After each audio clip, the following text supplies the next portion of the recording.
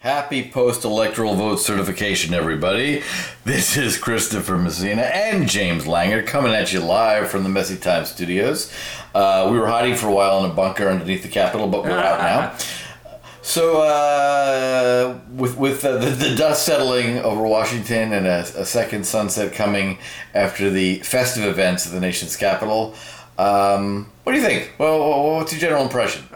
It was certainly an absolutely historic day. I think it's a day that people will be reading about for, the next several hundred years. It will go down in the history books.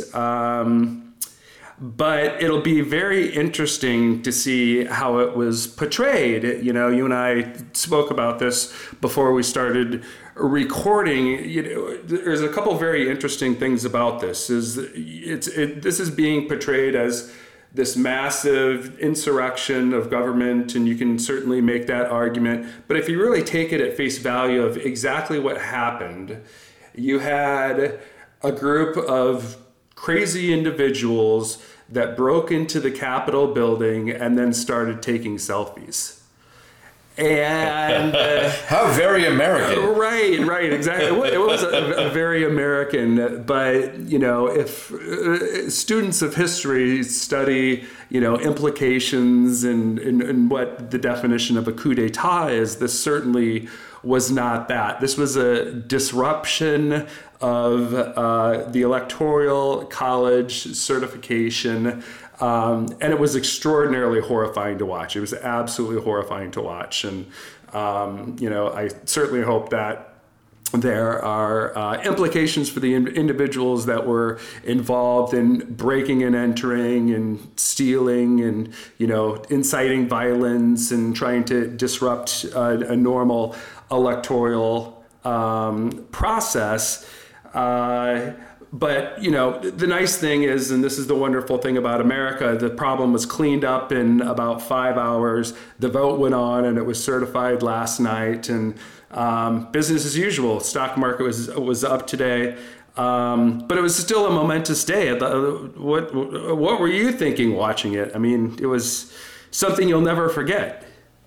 Yeah, I was really bummed because my popcorn machine broke halfway through. But I was watching it, and having lived in a lot of foreign countries and actually been in a few during times of very serious political turmoil, my take was, I think, a little bit different in that I actually thought that the events we witnessed were kind of the logical apotheosis of why you and I started this show in the first place. Our contention that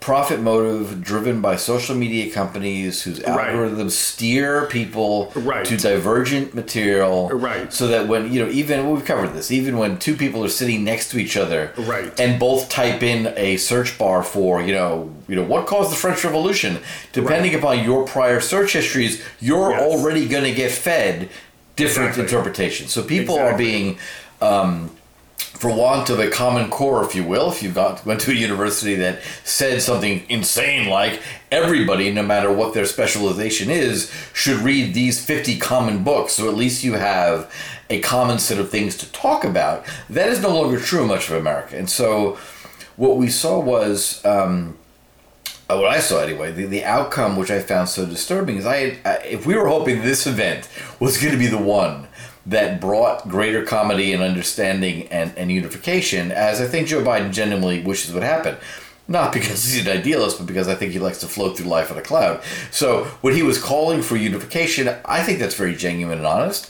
But the problem that is still going on is in the aftermath. The commentary from everyone, the usual suspects on the left and right, however you choose to bucket them, has not changed one iota. The instant knee-jerk, and I got to tell you right now, from where I'm sitting, the weird 1 minute self-pitying, conspiracy theory-laden video recording that Donald Trump did in the Rose Garden, oh my gosh, was insanity. Yes. So I have, in general, despite the man's abhorrent rhetoric and his ridiculous tweeting, overlooked a lot of that for his excellent policy instincts. But at this point, I think Pence and the cabinet should invoke the 25th Amendment and get him out of there. He's a nutcase. Which, frankly, that's what our Democrat colleagues have been saying for 4 years, and maybe they were right. But What has not changed is the same blaming and finger pointing. And what I think we can agree on is there is perfectly equal 50%, 50-50 bipartisan blame for this, right? I can hold in my mind these two concepts at the same time. Right. One, Donald Trump is a lunatic and a conspiracy theorist and a maniac that wants to hold on to power.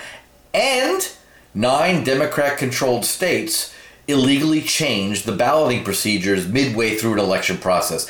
I don't have to only believe one of those. I can believe both. And the fact that senators and congressmen felt strongly enough about the irregularities in this, I'm hearing the folks on the left poo-pooing this constantly. It was a perfect election. It was totally undisputed. And I know Chris Krebs, not well, but I know Chris, and he's a really great guy and a guy of great integrity, and I believe him when he tells me that from a cybersecurity standpoint, this election was secure. I've got no reason to doubt his word. But at the same time, given the weirdnesses of our electoral system and the fact that ballots are printed on paper you and I can buy at Office Depot, it's not like they're printed on dollar bills, a special paper, so you can tell if they're fraudulent. So the fact that millions of ballots were mailed out unrequested, 9 states at least changed their balloting rules. The problem with that is not that it proves fraud either way, but it introduces rational uncertainty into a process, and that is deeply corrosive. And the left's inability to admit that that is true is just as dangerous as Trump standing up and screaming it was stolen from us with no evidence. What do you think of that? Right. No, I agree with you. And I think one thing that's very unusual right now in the country, and this comes from a statistical and a mathematical perspective, is that you literally have the country divided into halves. 50% on one side and 50% on the other side. I mean, it's almost perfectly divided. If you look at how the elections came out in Georgia and the states that were close, if you kind of take California and New York and the major cities out of it, actually you have to include those, but the statistical probability of having the division being so precise is a little bit strange to me. And I'm not sure how that's occurring, if it is because social media is driving people to one side or another. I mean, the group of independents is extraordinarily small right now. I mean, how many people went into this election is like, I'm not sure if I'm going to vote for Biden or Trump. I'm kind of on the fence on this one. Yeah, I waffled. I stood there for quite a while with that pencil hovering over the dot. Right, but don't you think that's just from a pure statistical standpoint, having 50% on one side and 50% on the other side? I can't think of another country. But that's because other countries mainly have parliamentary systems. Right? Exactly. If we had a parliamentary system, we'd probably have 19 parties like they do in Israel. Right. And which might be a better system in some ways. It might be a better system in some ways. Because what you've got here is people choose to throw their weight in to one camp or the other because they know that in some ways it's quote unquote throwing your vote away. To vote your conscience, if you will, and you can't vote for a pure belief in your candidate. So that's I think we get that 50-50 tug. That's a lot correct. of it, what I really hope for is, as I was watching this, I was really thinking of all the people that I trust, many family members, friends, people I respect greatly, who have very differing opinions. And what I really would hope happens, and it still is not happening, and as it's funny, because I was saying to my wife just a few days before the electoral thing, I said, this is going to get worse before it gets better, right? We have not yet had the cataclysmic event that's so awful that everyone goes and shakes their head free of this madness and resets to start believing their neighbors are okay and not evil assholes, right? And we're still not there. This was not that event. And I hope we don't have to go through that event, whatever it might turn out to be, to get there. But, there are... The thing that has been most disturbing and where I see a lot of folks who are more traditionally minded, more religious, family-oriented, back in arguably the era of Stonewall, the 50s and 60s and 70s, when, for example, there were anti-gay laws in many states, right? At that point, gays were fighting for literally equal rights, right? I don't want to be arrested for kissing a man in public. Right? So all of those gains have been made. One, I have argued, and I will argue this happily with anyone who wants to have it, if your entire mindset is, I'm an underdog fighting a fight and I'm a revolutionary, you don't turn that off when you achieve your goals. So when you get to equality, now all of a sudden, like we've laughed about this before, right? But if you take someone living like in North Korea in a gulag, or living in Iran under the mullahs, or living in Venezuela, they would trade their lives for a lifetime of microaggressions in a middle-class living all fucking day long, right? So we've gone from I'm fighting for equal rights to I think two people in my office look at me funny and that's a microaggression and they should be fired. That's insane. And so you've got this reaction back and forth of normal Americans, for example, last summer were baffled to hear from leading sports figures that they're actual horrible racists who suffer from privilege all day long, instead of hardworking people trying to do the right thing. Exactly. And I saw, yesterday, friends of mine on both sides of the political spectrum just spewing absolute hatred out towards one another and blaming people for the absolute destruction of the cores of democracy that we have in the United States. And I sent a message out and I was like, here's what's going to happen. You guys are going to go into your comfortable beds. You're going to order Seamless, and you're going to turn on Netflix and watch episode 7 of The Queen's Gambit. Basically 99% of the humans that live on this planet would trade you for your position. Stop complaining. Complaining. Your life. Our lives in America and the beauty of the democracy that we have, once again, we've talked about this, and there are certain exceptions, but for the mainstream American, your life isn't going to change very much, really, for the average American. There's going to be some tax policies, there's going to be some things associated with healthcare, there's going to be things associated with energy policy. But, generally speaking, the average American is going to wake up on the day that Biden's president and have essentially the same day they did when Pence was our next president. Which he may be for the next 13 days. We'll see. Which he may be. But, not to get too deep, but I want to go back to a little bit to what you referenced. And once again, we've talked a lot about this social media kind of creating this division. And I'm a free market economist coming from the University of Chicago, and I'm anti-regulation. But I think the problem with big tech is that people don't understand how big tech is using the data that you're putting into their products. Oh, exactly. And I think that's a very large problem. I mean, there should be a switch or something on Google that says you cannot use my search engine data for anything. If I look up what happened in the French Revolution, I want to know what happened in the French Revolution. I don't want to know, a leftist perspective or a conservative perspective on it. And, I do believe that needs to be regulated. The privacy concerns that I have with the way that big tech is using data that basically nobody understands. Probably 99.9% of the people that are using these tools have no idea how big tech is using things that you're posting every single day or searching every single day. And it's really important for people to understand that.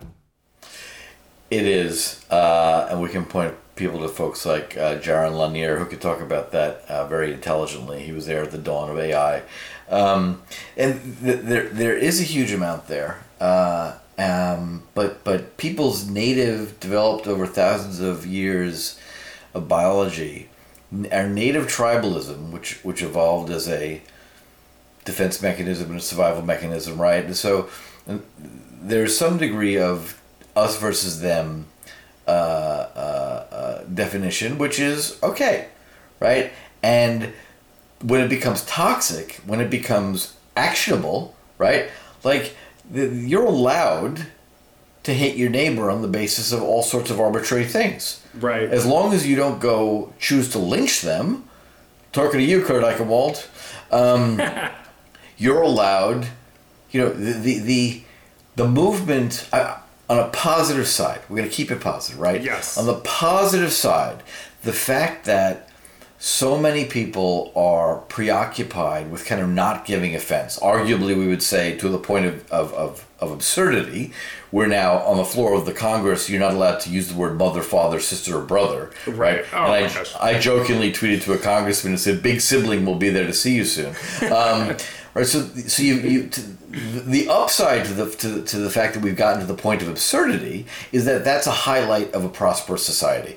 We're so prosperous that people can take the time to get whipped into a rage about completely meaningless, ephemeral nonsense. So that's the plus side to that. The negative side to that is they're getting whipped into a rage over completely meaningless, ephemeral nonsense. Right, exactly. Right. But if everyone would just, and I do in general trust people, right? People have gotten better and better in terms of, all the panic stuff about I don't let my kids under 12 have a smartphone and all this nonsense. I see it in my own children. Like, they get naturally bored with something. Like, TikTok was funny for 3 months. Right, exactly. And frankly, the government locked them in their homes and didn't let them go to school, so what else are they going to do? But aside from that, they get bored with things the way anyone else does. Is some tiny proportion always going to abuse technology, alcohol, cigarettes, heroin, or anything? Of course they are. But that's a statistical reality. It doesn't mean we ban it for everybody. Right. And I take your point, but I get very, very nervous because when you say things like, I don't want my information used for X, who's the arbiter of that? Who gets to decide what the algorithm is used for? Because we've covered this before. I arguably don't care if out of my search history and browser history, Google tells me Orvis is having a sale on fly fishing equipment next week. Okay, that's great. Thank you. I'm glad. I might not have noticed that. So, and for Orvis, they spend their advertising dollars more effectively get to old boring white guys like me who like to stand in rivers in the middle of winter, and not send it to people who would rather not do that. So it's a tough line, and especially when you talk free markets and regulation. It is a tough line, but I think that the point that I'm trying to make is I think there needs to be a higher level of disclosure. And, I think that if you look through one of these privacy things on Apple, for example, it's like 150 pages long. Oh, yeah, it's ridiculous. I'm sure nobody's ever read it except for the attorneys that are charging Apple $2,000 an hour to rewrite it every week. But exactly, that's my concern. I'd like to know how my data is used, and I want objectivity in the information I seek. And I guess, I once again, if you take a free market system, I have the option of not using my computer. Right, or you can get a VPN, you can clear your browser cache constantly, and you can do all that sort of stuff. Exactly. Same what arguably one would say with FICO scores, the rest of it. Like, someone came up with a way to judge creditworthiness and create an index. Those have become 3 major businesses. FICO themselves are so utterly incompetent that they released everyone's personal data to the Chinese and the Russians a few years ago, and there's been absolutely no consequence to them. So you face this headache of, in a world of increasing complexity, where even people who care about the topic don't have the time or bandwidth to fully understand it. We are somewhat still always left at the mercy of the goodwill of our fellow human beings, which circles us right back to where we are, right? I don't think many people, except for the sleazebags at Communist News Network, set out to destroy America every day when they wake up. Right? But they are driven by a profit motive. They are driven by clickbait. They are driven by, Fox News was the first one to realize, why do we have these boring old white guys reading the news? Surely we can find attractive women for this. Right. So there's that constant evolution of grabbing market share is combined with algorithms that are very sophisticated and are often written by people who later are horrified by what they created. Right, exactly. Drove us to this place where some significant percentage of the country, a large percentage, doesn't trust anything they hear anymore. So that's not a right or left problem. Correct. Then you've got Donald Trump, who, many people spend too much time talking about him. I don't particularly care about it. He's been in showbiz forever. He's been in real estate forever. He's always loved the microphone. He's never... and in some ways, what we saw yesterday was it was really, really bizarre. I'm not gonna play armchair psychiatrist, but I watched that and I thought, dude, you have entirely lost the objective plot if you ever had it. The only thing for the president to say right now is, this is unacceptable. Go home. Don't break and enter. Not, I feel your pain. Right. After giving this bizarre 2-hour rally beforehand, ticking off the either real or imagined. The problem is, as he's citing all these things like, in 9 counties, more votes were cast than voters were registered. All of that may well be true, but rational people are also asking, you had 2 months to prove that in a bunch of courts, and all the money in the world to spend on doing so, and you got nowhere. So either the Democrats stole this and did it really, really, really well, in which case, congratulations, and the GOP should learn from them next time. Right. Or you're creating fantasies out of nothing. And either way, that bizarre rallying speech he gave, and then tweeting against his own vice president, the man's lost it. He's absolutely lost it. And I was kind of thinking about this from a different perspective last night, and we've gone over our short time that we promised our listeners, but this is really fascinating, so I'm sure everybody's entirely engaged. But it was on the edge of their seat, circling the block again before they park the Tesla. It was probably the most expensive minute and a half that any human being has ever experienced in their entire life. That cost him probably $1 billion at least. Do you think people want to give him a $150 million book deal now? Do you think that NBC wants to re-up The Apprentice now? Do you think people want to partner and have his name on a hotel in all of these various countries? He's absolutely devastated his brand in a 90-second Twitter clip. Yeah. So his presidency ends in utter disgrace. It really does. Which all but a very few diehard Trump fans, every Republican that I know, just whether they supported his policies or the administration in general, they were like, dude, 25th Amendment time. This is crazy. He just slipped into Andrew Jackson territory. But in all seriousness, it is important, right? This is why the ideal of nobility, certainly in Asia and Europe, where they had those sort of codes of noble conduct, kings and barons charged first in battle, right? They didn't sit behind; they charged first.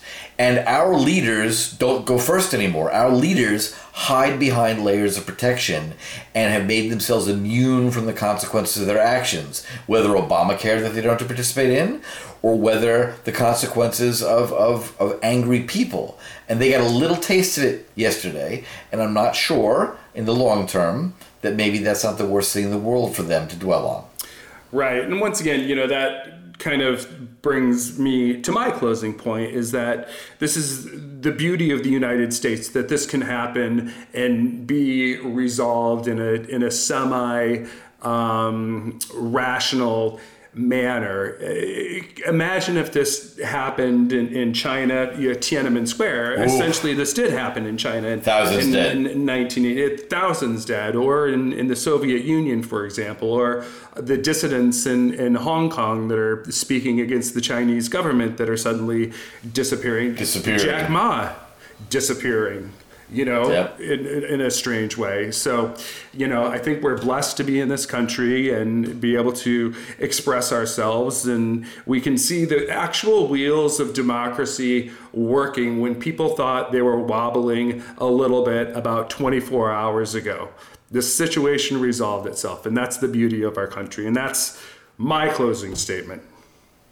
A far more optimistic and kind closing statement, which is also good. Your turn. So, until next time, everyone, feel free to turn off the news. They're all lying to you. And be sure to tune into Messy Times.